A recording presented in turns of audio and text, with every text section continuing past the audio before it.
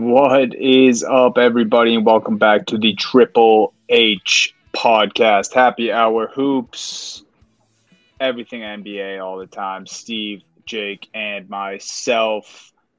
Still the NBA Finals, guys. But we got some other news going on too. I don't know. I gotta ask this right off the bat because I think it's probably partially just me still being bitter. But does it not feel like the NBA Finals are going on to you guys too? Or is it just me being out of it? No, it's not just you. I think that the presentation has been abysmal to make this feel like the NBA Finals. It feels like you're just watching a regular season game. Obviously, the first game wasn't. Couldn't even feel like an NBA Finals game because that was over from the tip essentially. The second game felt like a Finals game to everyone who watched it. But I think you're right, Donnie, with obviously we have 2 days in between each game, so that's kind of tough to keep the hype going. And I love basketball. I love both these teams. I don't really have a strong rooting interest. I like both teams. I like both superstars. I've talked about it, but it doesn't really feel like in between these games that we are in the middle of the NBA Finals. And I think that partly comes into, the type of the markets that are in their team. You got Denver and you got Miami, which is, a bigger one. But this isn't really what, the NBA script writers would have loved to write, where you don't have, that superstar that they love. I know Jokic is, and I'm not saying he's not. He's the best player in the NBA right now. But a lot of casual fans, I'm not calling all of them out, but a lot of them didn't really watch much of Jokic. They just kind of see Jokic's box scores and like, oh, this guy's kind of good. So it's nice for people who are really into the NBA to, get a good look at two teams that have been incredible. These playoffs have been a lot of fun to watch. But I think you're right. It comes down to the presentation, comes down to the marketing aspect of it, where it really doesn't feel like the NBA Finals to a lot of fans. However, for the people who've been watching basketball from October till now, it's nice to watch these two teams go to war, because I think we were talking about it. Game 2 was one of those first games, that we felt like these playoffs were like, that's a finals game. That was a battle. That was a war.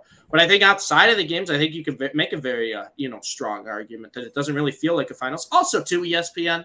Also, too, what is this? What is this like bottom score line here? What's this presentation like? First off, it's a disgrace that we don't get the boys on TNT for every game before this. But secondly, so ESPN, you got to do better. You got to do better with the presentation, man. You have to do better. This is the NBA Finals, and they're treating it like they're playing on a random Thursday night. I think me and Jake have talked about this every year since we've had the podcast. Like, where is the trophy logo on the court? Can we bring that back, please? Where's make your finals feel like a big deal? Like, where's the pageantry? Like, you should have a parade to the arena. Like, why don't we have a red carpet before the show? Like, they should. I would rather have it be obnoxious and treat these guys like they're showing up to the Oscars for every game than for it to exactly what you said, feel like a Thursday night in January, Nuggets Heat at 10 o'clock and 700,000 people are watching. The simplest thing, the scoreboard? Oh, the crazy don't get me started. I just that's what took me out of it feeling like the finals, to be honest, Donnie. The first thing you said, I was like, yeah, the fucking scoreboard doesn't look any different. It's the same as the regular season. Even I thought the gold scoreboard was pretty stupid, thought it was pretty ugly. At least you knew, this is the NBA Finals scoreboard. Yeah. And you know what the NFL does? When they host the Super Bowl, they change to a new scoreboard that they keep for those years to do it. Why not just debut a new one? At least do something new. Don't just do what you've done all year. It's terrible. Like, I don't know how that got through. And then they went back with it with game 2. Like, didn't he see the criticism and decide that you should change anything? No, it's just the little YouTube TV logo that pops up all the time. That's insane, man. We'll have more NBA Finals talking in just a little bit here. We want to get the criticism out of the way first. We'll break down more of the gameplay in a little bit. We're gonna do news and notes first, starting with Steve. Steve had to remind me here, but the Phoenix Suns do have a new head coach, and his name is Frank Vogel, NBA champion Frank Vogel, back in the NBA. It seems like he was being shunned for a couple of years there after he won the Lakers a championship. Didn't really get any jobs after that. And now here he is with the Phoenix Suns, tasked to get Chris Paul a ring, as we were talking about before we got on here. So Sure. Devin Booker, Chris Paul, KD, you have your head coach, and he is Frank Vogel. Jake, we'll start with you. What did you think about this move? I know you probably like Vogel. You watched him help LeBron get a ring, or you watched him be a part of LeBron and AD's ring in the bubble. What are your thoughts here? I think it's I'm a listener of Bill Simmons, and he was a couple weeks ago was basically like, who was it? Kevin Young was the other guy that was being mentioned a lot. He was the assistant coach. Yep. He said Kevin Young's going to be the Suns head coach. Like, that's a scoop. You could take that. And Bill doesn't usually say a lot of things like that. So I just kind of like ran with that. Hadn't heard any other news. So then seeing the Vogel news, and then Simmons even commented on it. He's like, legitimate shock. They changed it. Wanted a more proven guy. Vogel's the most proven guy really on the market out there. Like you said, recently won a championship. Probably still should be the Lakers coach, just not how the Lakers and LeBron move really like that. Yeah. And so Darvin Ham's in there, and they had good success this year. So I guess, I mean, at least eventually, so it all worked out. But this is a situation that, I mean, is it more talent? Like, is it a better situation with the top tier talent? Would you rather walk into, I mean, you have LeBron, which is a different scenario a couple years ago, LeBron and AD, but Booker and KD looking at the West this year. Do you think Frank and the moves that they can make, I guess the first thing they really have to address is the Ayton issue with whatever's going to happen with him this summer. But the rosters, I feel like he did a really good job with that team and top tier talent. This team was well positioned this year. He should be able to do the same thing, and they should be a top 3 seed in the West next year. And really the biggest thing he's going to be able to help improve is their defense, which is what he was really helpful with in LA. They had a very strong defense anchored by AD there. What do you think, Steve? You're a big Frank Vogel guy. So, I mean, people forget that Lakers team missed the playoffs. Then they bring Frank Vogel in and they win the NBA championship. That is true. And, you know, say what you want about the bubble. It's still an NBA championship. And I have been one to never discount anyone who's won a championship in the bubble before, because, you know, it's an impressive feat. It's just like winning an NBA title. But the big thing here is that I've always believed in Frank Vogel. I like Frank Vogel as a coach. Thought he got a kind of raw end of the deal in Indiana when things really weren't kind of working out, and it's a really tough spot there. We know how the Lakers go and how coaches go with LeBron. It's just, you know, when he likes you, he likes you, and when he doesn't, and you're out. And Frank Vogel can, you know, kind of be a fall guy there. Is he a generational head coach? Is he going to change the whole culture landscape of Phoenix? Probably not. But the thing is that he's got an established team. He's won a championship with an established team before. Like that, I said, and it is a fact. They did miss the playoffs the previous season. They were kind of underperforming, and then they win it. And I know it's a bubble year. I know there's a bunch of other stuff that was going on, but still took a team and won a title. Yes, you had LeBron and AD. That helps a little bit. But guess what? He's got Devin Booker and Kevin Durant. So he's going to an established team. He's going to a team who's made runs before. And I think it's smart. I think if you're Phoenix, I think that's the way you go. And I think with teams where the window's closing and where you have a veteran team that's established, that's made runs, you want to go for a guy who has experience, a newer head coach or whatnot. And I think Vogel might be the right move. He's probably not going to be the coach in Phoenix for long. If it works out really well, maybe. But I could see this as maybe a couple year experiment here where you just bring an established guy, maybe kind of, warm the seat for someone else, but you have good players already, and it's just changed things up. And like you said, the biggest thing I think against Vogel is he's been a very, very solid defensive minded coach throughout his, time in the NBA. That's where Phoenix struggled with mightily, and you saw that in the Nuggets series. Didn't matter how many points they were scoring. They couldn't stop anyone on Denver. So I kind of like the move. It's an established veteran. I'm a Frank Vogel fan, meme or no meme. I think it's a good move. Yeah, I'm with you, Steve, and I think it's definitely the right move personnel-wise. I think you were touching on that a little bit, but we were talking about last week how we thought the move with the Bucks going with the 15-year assistant and kind of a younger guy who doesn't have much head coaching experience, but a guy that the players within the system like.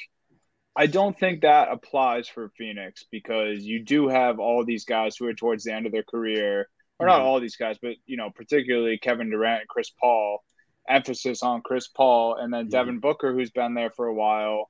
And, clearly something wasn't right with Monty Williams.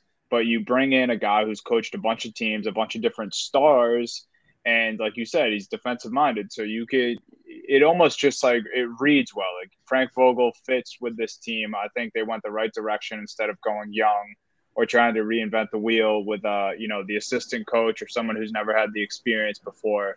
I think this was the right move for Phoenix.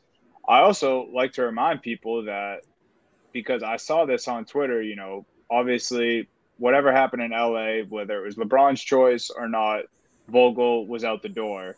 And I think people see that as a negative or like a smear on Frank Vogel's coaching career. Like, he still got them there. He won the championship with them. Whether or not they wanted to bring him back, that didn't happen.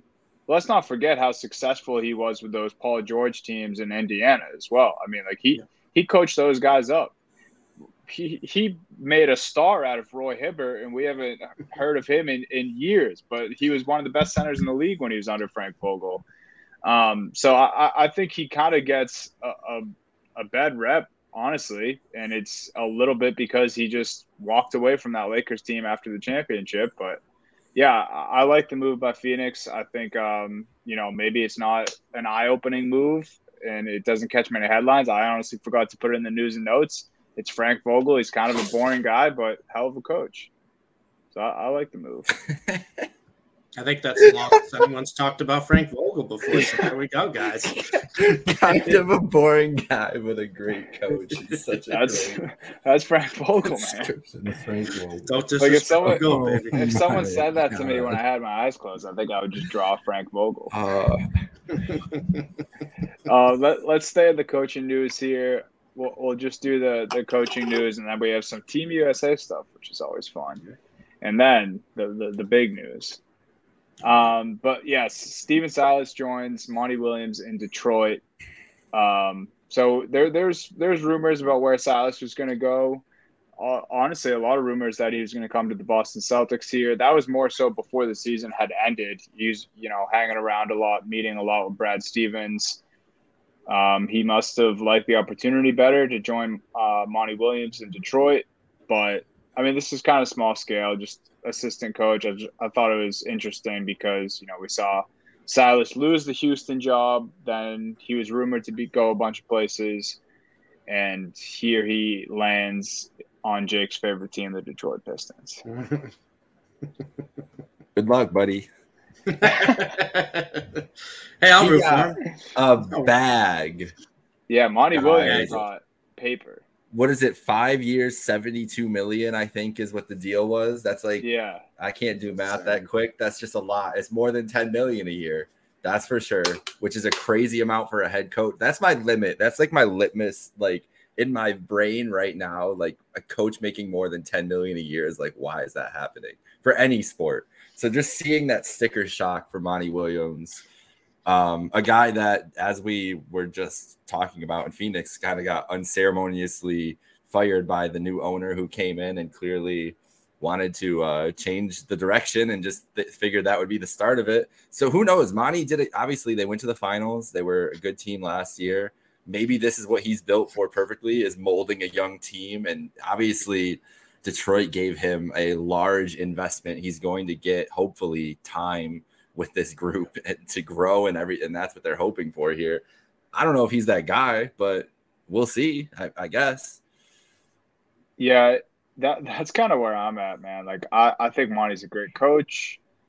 And we don't really know much after that. Like, obviously he got the Phoenix group there. He seemed well-liked the first couple of years, and then who the hell knows what happens this past year. He seemed to lose the locker room a bit. Obviously, him and DeAndre Ayton didn't see eye to eye at all. And you mentioned it, Jake. Paying a head coach like that type of money in that many years in any sport is a little bizarre, let alone to coach a team that is filled with question marks as well. Like, yes, this is one of the more exciting groups. They have crazy young talent all across their roster, but also they just have one of the worst records in the NBA. Not proven at all. Cade's already been injured once in his very young career. And we were thinking maybe they'd have the first or second pick. They dropped all the way down to the fifth pick in what we think is kind of a weaker draft class here this year. Yep.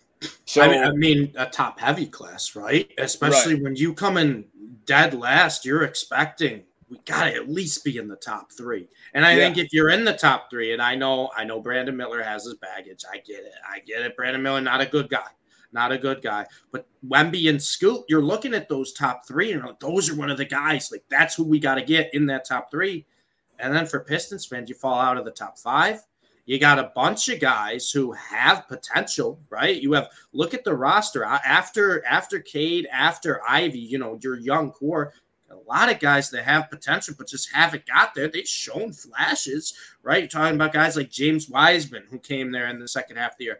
Guy like Marvin Bagley, Alec Burks, I believe, is on the roster. You got Bogdanovich, who I wouldn't say Bogdanovich is going to have untapped potential, but he's a guy every now and then scores 30 points. Every now and then just scores 30 points. So it's a different situation for Monty Williams than previously in Phoenix. The only thing I can think of is when he was sitting in Phoenix and I got the shirt on, he probably had a nice cup of coffee with Sean McVay, and the team's like, all right, he's connected to the Sean McVay coaching tree. Let's pay him everything we got. That could be it. I think for him, I can't make too much sense of it from the Pistons' point of view, other than one of the better. Obviously, there's a ton of good coaches available this offseason. They went out, got their guy. He's done good things in recent years. The way I see it for him is he's probably like, hey, I started to lose this locker room. I was dealing with a lot of egos in Phoenix. I was dealing with Chris Paul, who probably thought he knew the game better than I do. And then he gets to go here. He has Jalen Duran, who's one of the youngest players in the league. I think he is the youngest player in the league. Very good. You talked about everyone Great else 2K investment. Yeah, and it's probably just a bunch of guys that Monty feels like, he can actually get a hold of this locker room and grow with these guys. I mean, he signed a long deal. I think it makes more sense for Monty to want to go to Detroit than for Detroit to pay Monty all this money, but we'll see how it works out.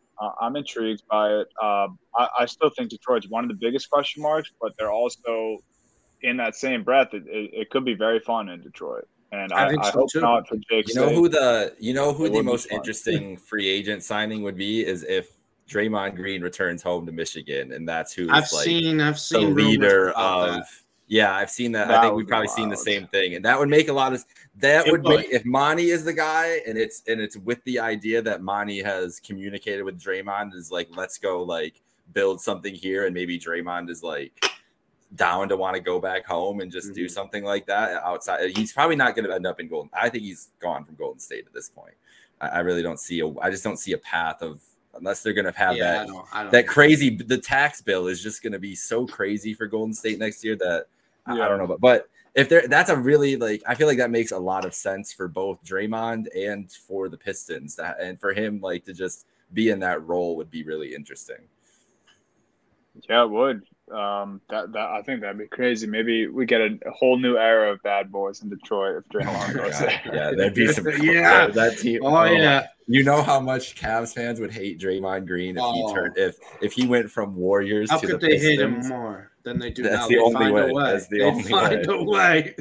Especially if the Pistons became good too, like Cade stayed healthy and the Pistons were a good team with Draymond just kind of as that threat, as that leader. Cavs fans would have bounties on his head. I will say, the biggest thing I didn't like about this news is that I know that I will send you guys a text at some point next year about a Pistons Cavs game where I'm like, JB is getting ran circles around by Monty Williams tonight. That will happen. That will happen. Because it happens to every JB. It doesn't happen to very many coaches that JB doesn't get run circles around. Monty will do it. Yeah, that would be bad. That'd be tough. Let's hope you don't have to send that text, Jake. One last coaching news. I did just downplay the assistant coach's signing, so I won't spend much time on this. Boy. But Sam Cassell, new assistant coach of the Boston Celtics. The only reason I think it's relevant is because they literally don't have assistant coaches right now because they were already shorthanded going into Missoula being the head coach, and then they lost the head coach to college basketball, or they lost an assistant coach to college basketball, and then right as their season ended, 3 guys up and left and are joining Ime Udoka's staff in Houston. So signing Sam Cassell championship experience, which Brad said he wanted more NBA experience on his bench. Goes out, gets Sam Cassell, and now the rumor mill is jumping all around of potential names, and Rondo's in the mix, and I cannot contain my excitement for that. So I'll leave it at that. I'm excited that Brad's doing wasn't what he Sam said. Cassell rumored? Wasn't he rumored as a head coaching candidate when Ime got hired too? Correct. Yeah. Not when Ime left, but before Ime got hired. Yeah. Like during the Brad Ime transition, Sam was a candidate. Yes. Yeah. So and that's like, it's a guy that clearly they liked for the role then. So why not bring him in and be a part of the staff? We knew that they needed a guy with that kind of pedigree, or that they were going to look for a guy like that. So it's a good start to have a full bench. You know what might help the Celtics next year? A full bench of coaches, which the first year head coach did not have, which is, I just feel like is a crazy underrated storyline, like the whole year. Like not having your full staff overlooked. Is like, I just couldn't even imagine. And like, not even for the result of the season, just for how much workload, Missoula got just shit life. on. Yeah, just life in general. Like work-life balance for those guys was probably insane this year. They were just put in a tough spot. So I hope that they get a full staff, which I'm sure the Celtics organization would have no problem filling out. Yeah, but they got snuck attack last year, so yeah, who knows? And the last thing I'll say here, my big galaxy brain for this situation is we bring in Rondo, which would just be awesome. We know he's one of the best basketball minds out there. Mm-hmm. And then even bigger galaxy brain, Doc Rivers returns as an assistant coach to reverse the curse. So he can stop losing as a head coach, comes back to Boston, takes a backseat, which I don't think he would ever do, especially because he can get big money. Chance. He can get big money elsewhere in the NBA. The musical chairs is running out for Doc right now. Doc will go to Shanghai before he becomes an assistant coach in the NBA. Let's be honest. That's me wishful thinking. That's my galaxy brain. Don't think Rondo though would be awesome. Well, yeah, that's like Rondo was reasonable. Yeah, that's really that would be awesome. I think that would be fantastic for many reasons. But we'll let that play out. I'll let in Brad we trust. I trust Brad Stevens will make the right moves, and we'll see. Do you guys want to do Team USA or the new supervillain team first? Superhero. What do you mean? You talk. That's the Avengers for earlier. Well, they'd be villains to me. Yeah, they would be villains to 29 teams in the NBA, Tony. That is what this would do. But Kyrie, we'll start the with most this. Kyrie fashion, is trying to recruit his former buddy LeBron to play with him again. And knowing Kyrie, first off, Kyrie trying to recruit LeBron to Dallas. And we've seen rumors that, Draymond will be a good fit in Dallas. Draymond wants to play with LeBron. So I think we used it as the post today, the custom-made picture where you got Luka, Kyrie, LeBron, and Draymond. Work of art. All in Mavs jerseys. Now, as an unbiased NBA fan and as a Luka supporter, I would love Luka to get a little bit of help. But a little bit of help. But I got a few questions. First off, like what in the world are the Mavs to try to offer to even get LeBron? Where's the money coming from? Secondly, and third, like how many times how many times have we heard, Kyrie wants to play with LeBron. Kyrie wants to play with LeBron here. Kyrie doesn't want, like LeBron wants to play with Kyrie, and then just nothing happens. It's just one of those things that I'm not going to believe until it happens. Kyrie can say, I want LeBron to play as much. I still think, you want to talk galaxy brain, Tony, I still think LeBron might just sit out this year. LeBron just might sit out this year and play with Bronny next year. We're gonna watch his kid play at USC, have a nice relaxing time, figure out which team he wants to go to, and he probably won't. He'll probably stay on the Lakers and play like 35 games out of the 80, have a few rest days. Happens to be when USC's got, the ankle sprains are going to be happens to have some ankle sprains, some fatigue, some headaches when USC has some pretty good games that night. But I think the big thing for LeBron is he wants to play with Bronny when Bronny comes to the league, in a year. And I really do believe that. And maybe not sit out the entire year, but I think LeBron doesn't really want to have a year where he's going all in. he wants to go to a team. So I think that's kind of where it feels stretched, where LeBron moves to a new team this year, especially a team like the Mavs, where it is so question marks of what this future is going to be. We've heard everything this offseason to the Mavs. Oh, not even just this offseason, this whole season. Oh, the Mavs want to try to get a couple more superstars to play with Luka, form a super team. Can the Mavs even keep Luka? Is Cuban running out of options? Do they have to trade Luka to try to rebuild their future, which they've basically burnt down? The Mavs' previous deals haven't worked out in their favor, so it just feels like a classic, Kyrie calling up his buddy, being like, hey, do you want to play basketball? And LeBron sending him the voicemail. That's how it feels to me right now. But I think that's also partly because I don't believe that LeBron would switch a team maybe just for a year to try to get another, little super team built. Because I truly believe that LeBron is envisioning in a year he's going to be playing with his son. I really do. And I don't think he's going to want to screw anything up that'll screw that up, honestly. Here's what I think happened here, Steve. Oh, boy. Because there was a report 2 days before this even came out that the Lakers said they had no interest in pursuing Kyrie Irving, according to Johan Buva, who is a great reporter from The Athletic, covers the Lakers.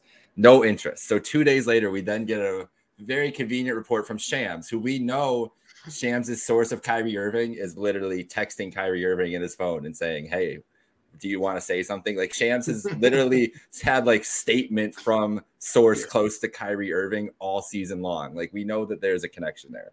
It's just I think phone number. LeBron and Kyrie want to team up. And really the only way they can do it is in Los Angeles.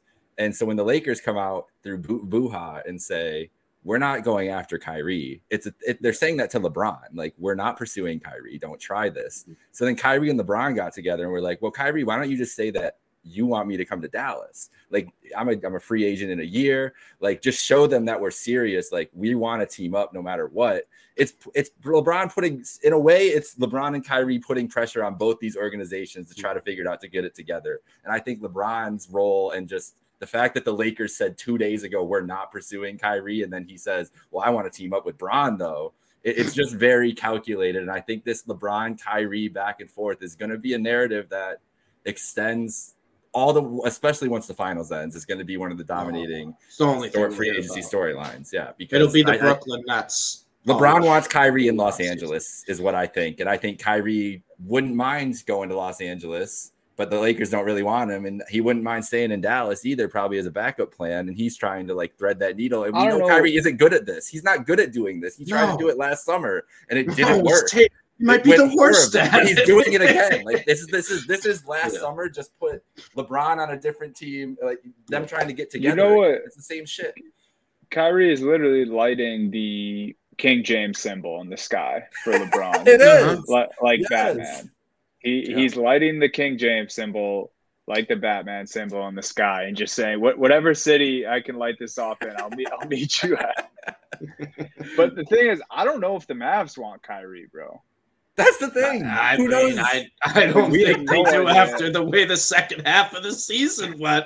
I'll tell you that. The Mavs, and I know they got a little bit, slap on the wrist and really care treatment for this, but you could clearly tell the Mavs, the way that the year ended when they fell from the 4 seed to out of the playoffs and didn't even play Luka and Kyrie because they were like, would rather have a chance at getting a lottery pick than trying to make the playoffs in a play-in game, which is absurd to me.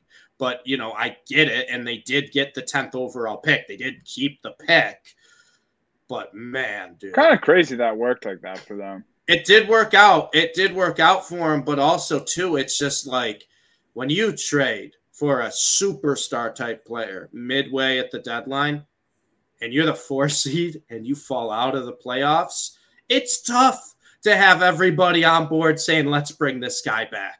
They got a lot, besides just the fact that it's Kyrie and Kyrie's got, his, 2 million pounds of baggage with him. Besides that, it's tough for the Mavs. They have internal pressure of what are we doing here? We have a, potential generational type star in Luka Doncic, who we had a home run on in the draft. We haven't figured out anybody how we can, put guys around him. Christian Wood didn't work out. The Porzingis deal clearly didn't work out for him. Now you have the Kyrie one blow up in their face. They're running out of options, and the clock's ticking where if you run out of enough options, you're going to have to get rid of Luka and do a complete overhaul rebuild. So you're right, Dunny. There's probably a lot of people thinking, do we even want to bring Kyrie back? Because clearly we had a 30-plus game sample size, and it did not work. Right. And they might not want to, and I strongly believe that they don't want to, but they probably have to. Right. Because you just mentioned the haul they just traded for him, and now he's an unrestricted free agent. So they probably don't want him, but they're going to have to do everything in their power to sign him just to have the value of Kyrie Irving back on their team. Because as of right now, he's technically not even a Maverick. He could walk at any moment. So it's really interesting. Do I think Draymond, LeBron, Kyrie, and Luka all end up together on the Mavs? No. But do I think there's some combination of LeBron, Kyrie, or LeBron, Draymond, or LeBron, Kyrie, and Draymond playing together? Yeah, or Draymond just going to Dallas and it's Kyrie, Draymond, and Luka. I could see that. I don't think all of them together, but I think those all four of the guys that we're talking about right now, outside of maybe Jaylen Brown, will be the most talked about stars this offseason, I would guess. I do think Draymond would be a nice fit in Dallas because that's the type of defensive guy they need. That's type of kind of, guy in the locker room they need to get everybody He's going to have a huge market, bro. I think he will. I really do. He's going to have a huge market. Absolutely. But what the Mavs need to do, they just need to have Mark Cuban and Sharp Tape episode with Kyrie Irving and just try to figure it out. Try to work a deal that way because I don't know what else this team's going to do. We'll see, man. We have a lengthy offseason. I'm sure I know we will come back to this team and this group of guys. Oh, yeah. Before we hop into previewing Game 3 and discussing Game 2, the people are starting to throw their name out there for Team USA, which is always a fun time of year. You don't have the NBA anymore. The finals are about to come to a close. And then you get to see these guys that, you start to fall in love with during the regular season. A lot of the guys are young, and then you get to watch them on a different stage, and it's fun. And I know me and Steve, Jake, I'm sure as well, are excited about Mikal Bridges. I think he's probably a player I'm most excited for on Team USA. And then I'll just go down the list for you guys. Austin Reeves, Bobby Portis, Jalen Brunson, Anthony Edwards, Tyrese Halliburton, Brandon Ingram, and Jaren Jackson Jr. I believe there's 4 spots to be filled on Team USA, so we'll see who those last 4 guys are. But, you got to be excited with this group. How dominant they will be, I don't know, but some of the youngest, most talented players in the league are on this squad, and going to be exciting to watch at the very least. Yeah, it's nice to see guys like this, get their chance in the shining moment. I think we have a couple, and I know they've kind of already broken out a little bit this year where people recognize them. Obviously, the move to the Knicks really helped Jalen Brunson jump out there where people are like, wow, this guy is really good. But a couple other names, you got Brandon Ingram. Brandon Ingram is one of the most unappreciated stars in the NBA, in my opinion. I think he's fantastic when he's healthy. And then Tyrese Halliburton, which is finally starting to get love after this year too. But he's in Indiana. Indiana's kind of a tough market to really break out. This is a chance for these two guys to really, show the world that these guys are pretty much going to become superstars in this league. We know we kind of had that for Mikal Bridges when he got traded from Phoenix to Brooklyn as well. But, it's a nice group of guys. And then, say what you want about Bobby Portis, be it on a Team USA roster. Bobby Portis has been a great guy off the bench for Milwaukee all year. Yep. So it's a bunch of names, if you're watching basketball every night like we are, you recognize these names. But like I said, to the common fan, they don't really, know the talent of what a lot of these guys can bring. So it's nice to give them, their moment too. Yeah, I think Anthony Edwards too. Definitely. I think he's becoming a household name at this point. Yeah, right? Yeah. I think a nice little way for him to showcase himself as an individual, because the way Minnesota is looking And the way they kind of messed up their future for that Gobert trade, who knows how long he's going to stay there. Yeah. Who knows how long that nucleus of him, Cat, and Gobert is going to be together. So I think this is pretty important for Ant as well. I'm looking forward to see Anthony Edwards play in a Team USA uniform. Any more thoughts on the Team USA before we get into the good stuff? Nah, it's going to be a fun squad. Wait, what's the good stuff? WNBA? NBA Finals tonight. Yes, we will end the episode with a little WNBA from Steve. But before we get to that, the Heat have done what no one else could do these playoffs. LeBron and AD couldn't do it. KD and Booker couldn't do it. They took down the Denver Nuggets in Denver. The Nuggets finally lost a home game. The series is tied at 1. Game 3 is tomorrow. If you're listening live, this is Tuesday. Game 3 is Wednesday. And it was shocking to me. That's all I can say. I the Heat threw the first punch. Nuggets responded, and then I was like, oh, it's over. The Nuggets are going to go up 2-0. And then that Duncan Robinson missed the fourth quarter, and then it all spiraled from there, bro. And I think the craziest part is, we talked about it, and we said this, we feel like the Nuggets should win this in maybe a sweep or 5, but this is probably going to go 6 or 7, just the way the Heat have been. Everyone's been doubting the Heat the whole playoffs run, and they're proving us wrong. But, guys, we have not gotten an A game from Jimmy Butler in the finals yet. Game one was not great. Game 1 was not great. Game 2, a little bit better. He did come alive in the fourth quarter, but still not great. And it's the Heat role players again. Now, first, I will say Bam has had an exceptional start to the NBA Finals compared to how the playoffs have been formed normally. But once again, it's these Heat role guys. You talk about, these role guys, they're going to be inconsistent. They're going to be up and down. And I know Dunny hates hearing this because they were just lights out for basically 7 games against the Celtics. But you have a guy like Max Strus, who was 0 for 10 from the field in game 1 and comes back, and he was the leading scorer about halfway through the game in game 2. Max Strus was making everything. Gabe Vincent has been incredible. You just have guys like this at the Miami Heat where it's just you think they're going to fall apart. And like you said, Dunny, and it's funny too with Duncan Robinson. We were talking about him in my group chat with my buddies. We're like, where is he today? He's played 5 minutes in the first half. He's just running around. He's running track out there. And one of my buddies I think he had some parlay, and he needed Duncan Robinson to get over 8.5 points for it to hit. He's like, this is dead. Everything else was looking good. In the fourth quarter. This is dead. All in the fourth quarter, about the first 4 minutes of the fourth quarter. And it's just, it feels like every single game, you can't count the Heat out. Because even if Jimmy Butler's not at his best, even when Bam's struggling, they just find this next man up, this guy to just step up. And I got to give the Heat credit because they've done this in pretty much every series. And they were probably the first team, I think, to do it against the Nuggets where the Heat were up big and then the Nuggets went on that run where they're not missing anything. And it's like they're going to run you out of their gym. It's just going to happen.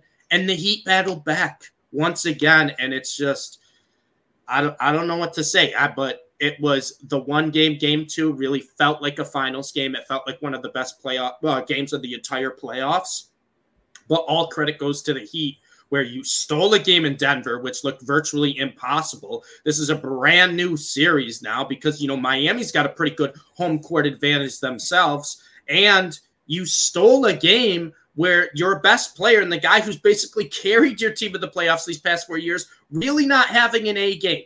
And it's scary because we know, and I know you're dealing with an injury, Jake. I know Jimmy Butler hasn't been 100%, but we know Jimmy's got it in him. We know it doesn't matter. Jimmy's still got it in him to have one of those classic Jimmy Butler takeover games.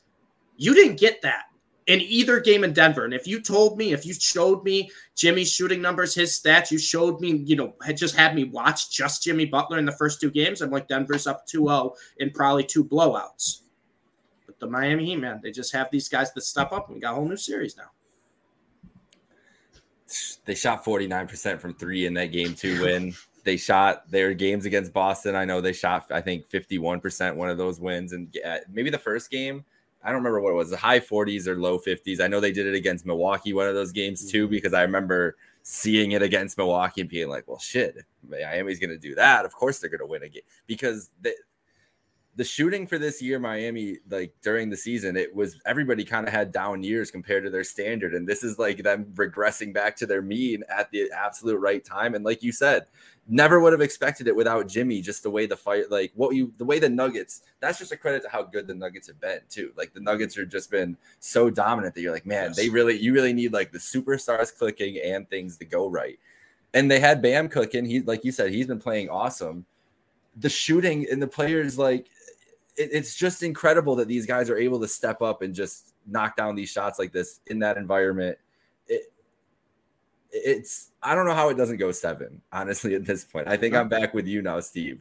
We're at 6 because I don't think that if it gets to a game 6, either of these teams, if it gets to a game 6 and one of these teams is down facing elimination, I don't see how either of them is going to lose. I feel like both of these teams are so well tested, so battle tested, and just like so well coached and everything that they're going to be able to battle back and get out of that situation. And we're going to end up in a game 7 because they just seemed that, like you said, this felt like the first real finals game where it was back and forth, and we're going to have that same exact chess match game 3 Wednesday night again. Like, and it's going to be a push and pull. And I just don't see how if Miami's down 3-2 at home, they're not letting them. I just don't see how they're going to lose that game. I don't know. I just feel like this is going 7 the way that these two teams have kind of opened up the series and shaped or sized each other up right now. Yeah, it's for me, it literally just comes down to these undrafted guys and the unlikely heroes for the Heat. And if they can just do what they've been doing for 3 series for 2 more games, I'd say, because Jimmy's going to come alive at one point. Jimmy's been pedestrian at best. And not to say he didn't hit big shots last game, because he did. Mm-hmm. Also, just a quick side note, I noticed this the other night. Jimmy Butler hits the most fuck you shots out of anyone in the whole NBA. He'll like have Jokic 15 feet away from the basket, draped all over him, and he just fades away, and it's going in when it leaves his hands. Like, he loves hitting the impossible shots. And that was the thing. The fourth quarter, like, Jimmy didn't have a good game, and then the fourth quarter he just made the shots he had to make. Shot clock winding down, I think, on 2 or 3 of them? A couple of them, yeah.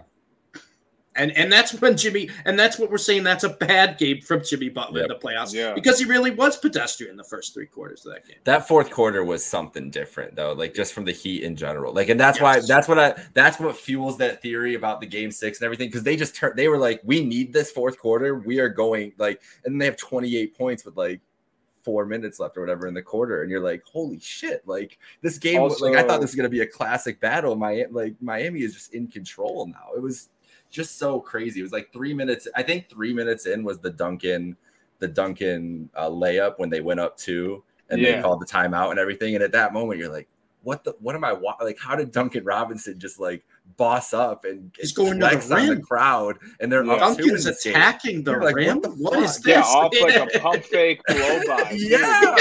Like, you're like, that's how you know. Like, that's when you know the Heat are feeling themselves. They're like, what the fuck? Like, what are they doing here? What are you gonna say, Donnie?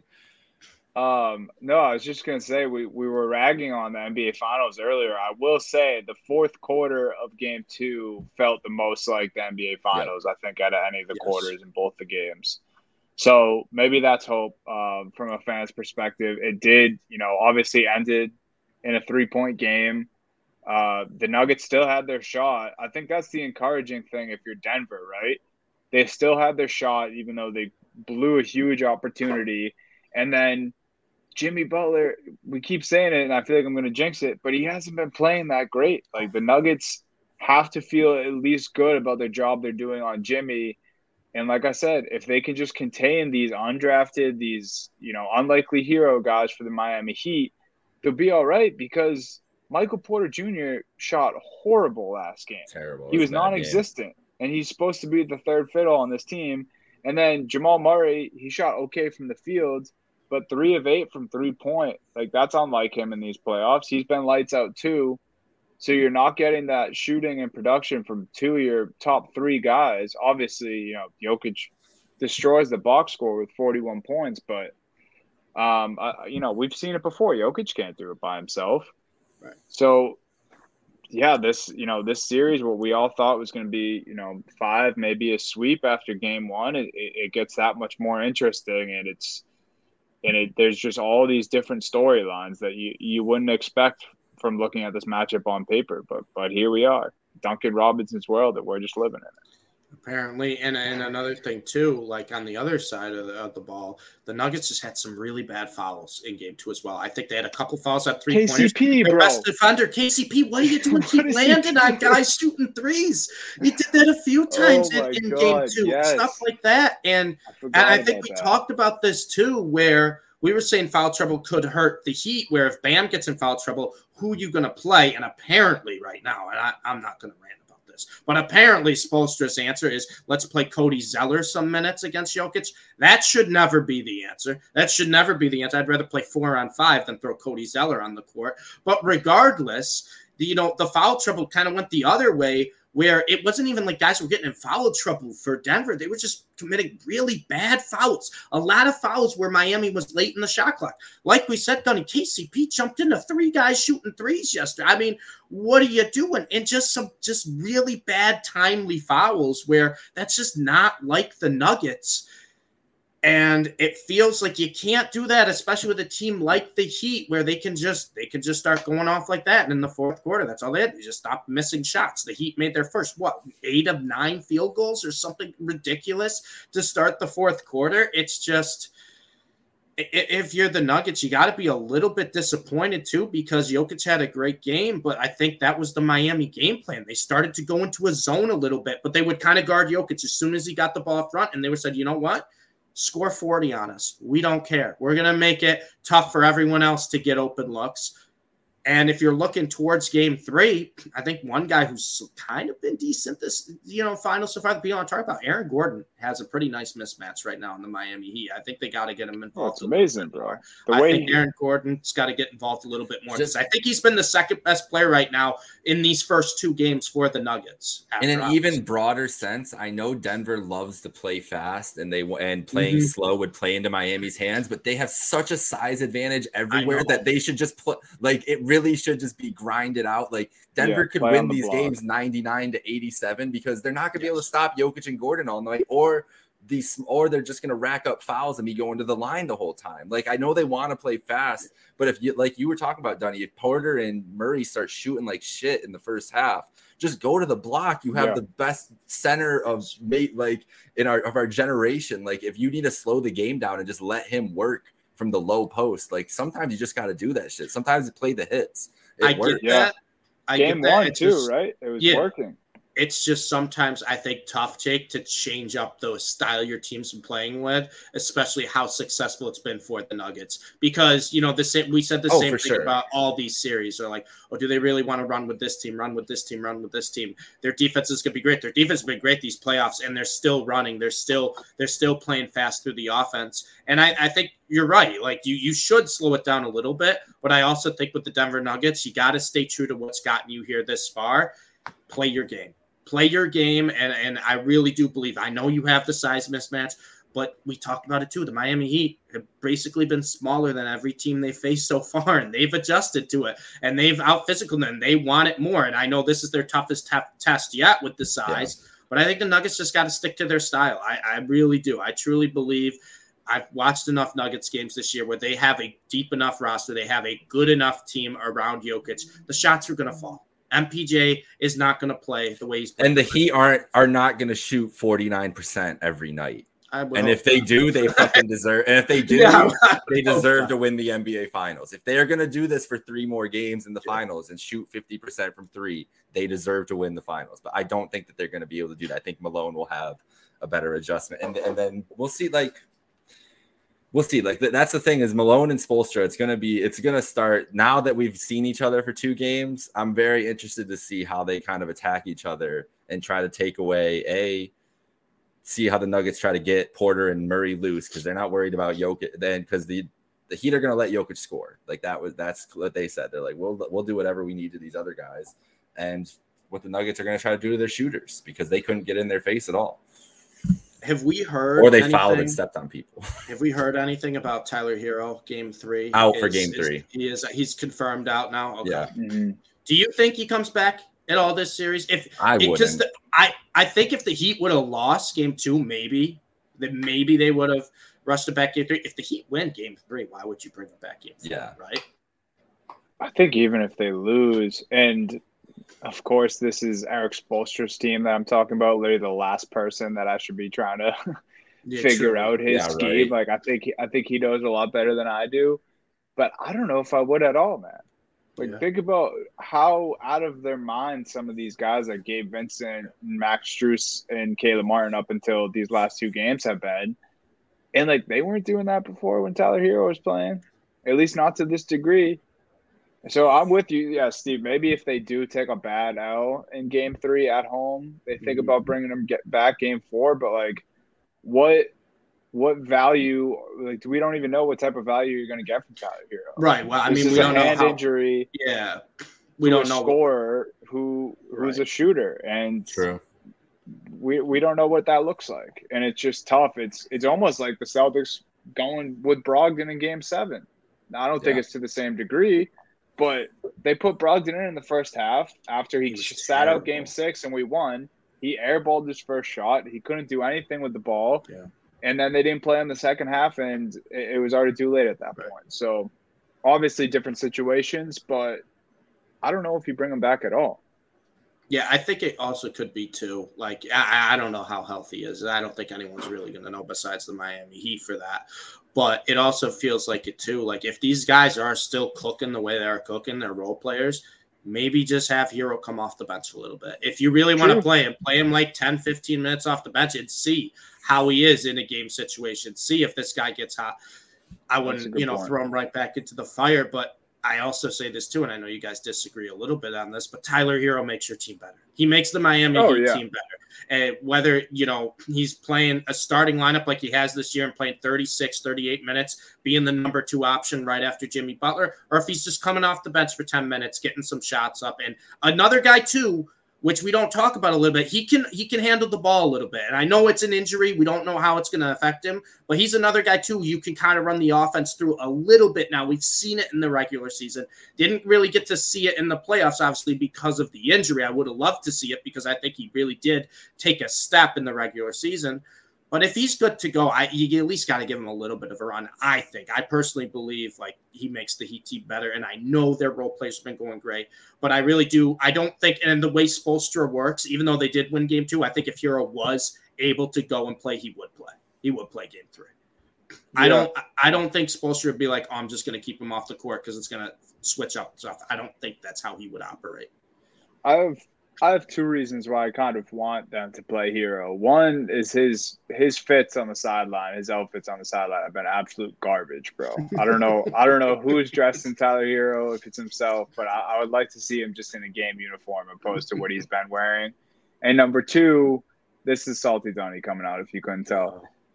I don't want to hear if the Miami Heat end up losing and Tyler Hero doesn't play a game. I don't want to hear from the Heat fans that, it would have been different if Tyler Hero played. If they lose, no, it wouldn't have been. No, it's a successful season for the Heat either way. I'm with you, Steve, though. You're right. If he's healthy enough and he's cleared fully, I think if you're Spo, you gotta try something, right? Yeah. The one thing is also his confidence level in coming back from an injury. With that, he might not be fully confident game level for the Game 4 of the NBA Finals. I don't think Hero's a guy you have to worry about for confidence. I would be. There's a lot of NBA players. Man, Tyler Hero on a good night, fully healthy, has come out and went 0 for 9 and thrown up some of the ugliest shots I've seen. No, I know that happened. So but he keeps shooting. I don't know. I could see a guy not wanting to come back 7 weeks after an injury into a finals game and be like, hey, you got to come produce, or we want you to produce something. That's a lot to ask of a guy. I get that, but just the way Tyler Hero carries himself, the way you've kind of seen him in the past too, I don't think that's a concern for Tyler Hero.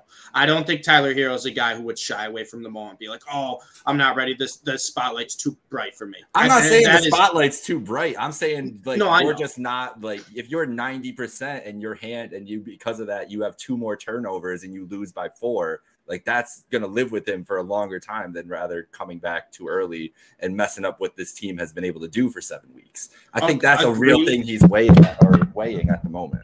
That's fair. I just don't think Tyler Hero. I think mentally he's more on the Jimmy Butler side of where he's like, and that's my problem with Tyler Hero. Yeah, you're not Jimmy Butler, but I get it. Like I just feel like that's how he is mentally. Where I don't think Hero. If Spoelstra says you're playing 15 minutes, I bet Hero tries to get 12 shots up in those 15 minutes. Yeah. No, like that's how I feel. Like Hero's on the other end of the spectrum for that. Do you guys know what the odds and the betting like tickets are on right now? Do you know what the odds for Game 3 or the series price? Game 3, just Game 3. I don't. I bet a lot of people are on the Heat because they're probably home dogs, right? What guess the line? What's the line? I'm guessing 3. I was gonna say Nuggets -2.5. Dunny, you're right on. Yep, -2.5, and it's 51% of the money on Denver. It's right down the middle.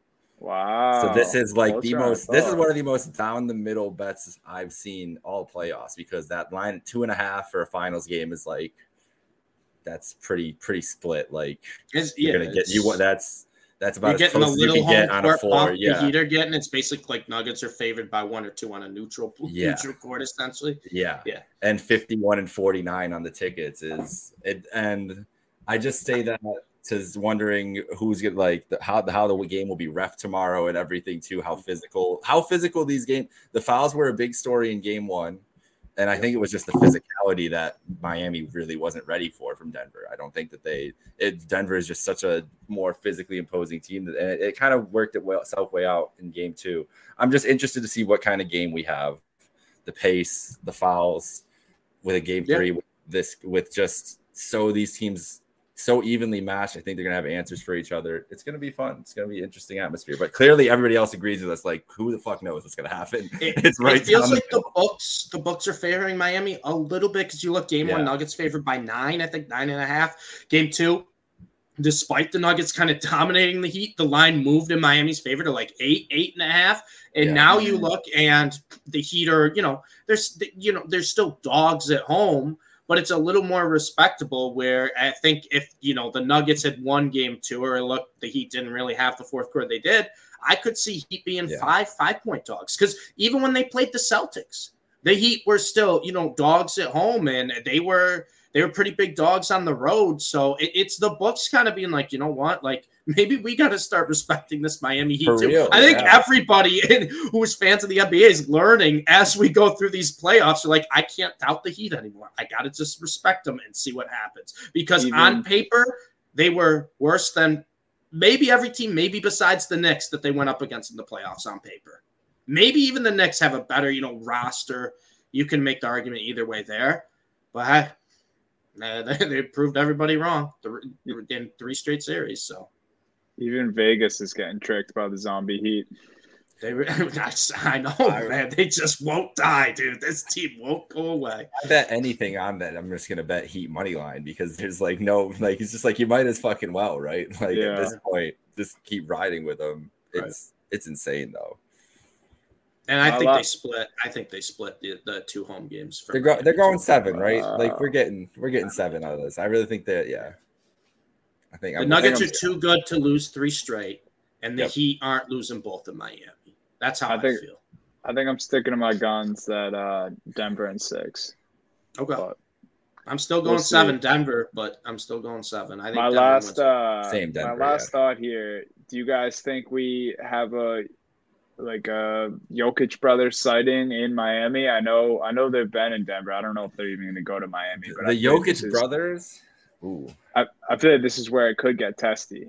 Go to Miami. I was wondering there's going to be some crazy celebrities this week too. Wednesday might be good, but Friday night in Miami, NBA Finals, it's going to be lit there.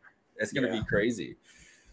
Jokic brothers starting some shit. Yeah, that definitely could happen. I feel like it has to happen in if they're in Miami. I feel like that's where it has to happen. They gotta go.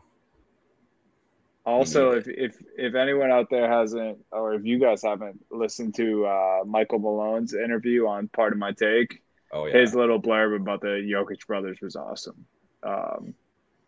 So if you guys haven't listened to that, go listen to that. That was great. But I want these guys to get in the mix, dude. Especially with the history between these two teams. I'm dying to find out. I'm sure I could if I watch the video enough times. But you guys see how Jimmy Butler said before the series started that during that whole scuffle when Jokic hit Markieff Morris to the ground and then the teams almost fought. Jimmy said that his gestures to someone meet him out back, those were not for Jokic, and they were someone else on the Denver team. Really? But I've still yet to figure out who he was talking about. Interesting. So maybe that will come to light in Miami. Yeah, we could see a little physical game in Miami, right? A little scrappy game. We haven't really had enough bad blood yet. And 3 and 4 now, like the tension now is raised. Like there's a level that just got raised after you get a tie series going to game 3 and 4. Like, whew, it's altitude here, dude. They have a little more breath to fool around. No more breath. Maybe. Yeah. Let's see. It's going to be crazy. Hey, Miami's a great finals atmosphere too. Because we didn't obviously didn't see it during the bubble, so we get to see it for the first time since the Heat days back then. Like it's going to be rocking there, and the Panthers too this weekend. Yes, and I was gonna say it's funny because I agree with you that the Miami has a great finals atmosphere, but they must be the biggest discrepancy from regular season game to finals or playoff in general, because there is no one there in the regular season. No, they're meant for the NBA finals. Like they could just have like neutral site finals games in Miami and it'd be great. But you put a game in February against the Hornets and you could do some homework. Yeah, Alonzo Mourning and Pat Riley have 8 rows to themselves when that's the case. That's really why they sit in the crowd. They're like, well, no one else is here, so we might as well just hang out. Fill these seats. We pay for them. And I don't blame. This is no hate to anybody. Like I always understand. Why would you go to these games? Go to the beach, bro. Why are you sitting inside? Finals, wake me up when it's the playoffs. Then I'll come inside. All right. Any closing thoughts from you guys? We got game 3 tomorrow. I think all of us are still on the Nuggets. Or Jake, have you flip-flopped? Are you on the Heat? For the series? No, I'm still on the Nuggets. It's Nuggets in 7, but I think the Heat might win tomorrow. All right. I got Denver tomorrow. I think bounce back. Steve, who you got tomorrow? I think I'm going to go with I'm going to go with Denver, too. I'm going to go with Denver, too. The Heat played almost a near-perfect game shooting-wise, especially in the fourth quarter. And like you said, Dunny, Denver still had a shot. It was still a 3-point game. Yeah. It's just this team's too talented. You have to have so much go right against you when you play. And I just feel like this is just going to be a trading game series. I really do. The way these teams are, the way they've been all playoffs. So I'll take Denver tomorrow, and I'm still Denver in 7. Sweet. All right, you guys heard it. Follow Trainwreck Sports. Go check them out. Follow them on Twitter at Trainwreck Sports without the O. Follow the 3 of us. Follow Happy Hour Hoops 1 on all social media. Keep up with us through the NBA Finals, and we will see you guys next week. Enjoy the games. Go Nuggets. Peace.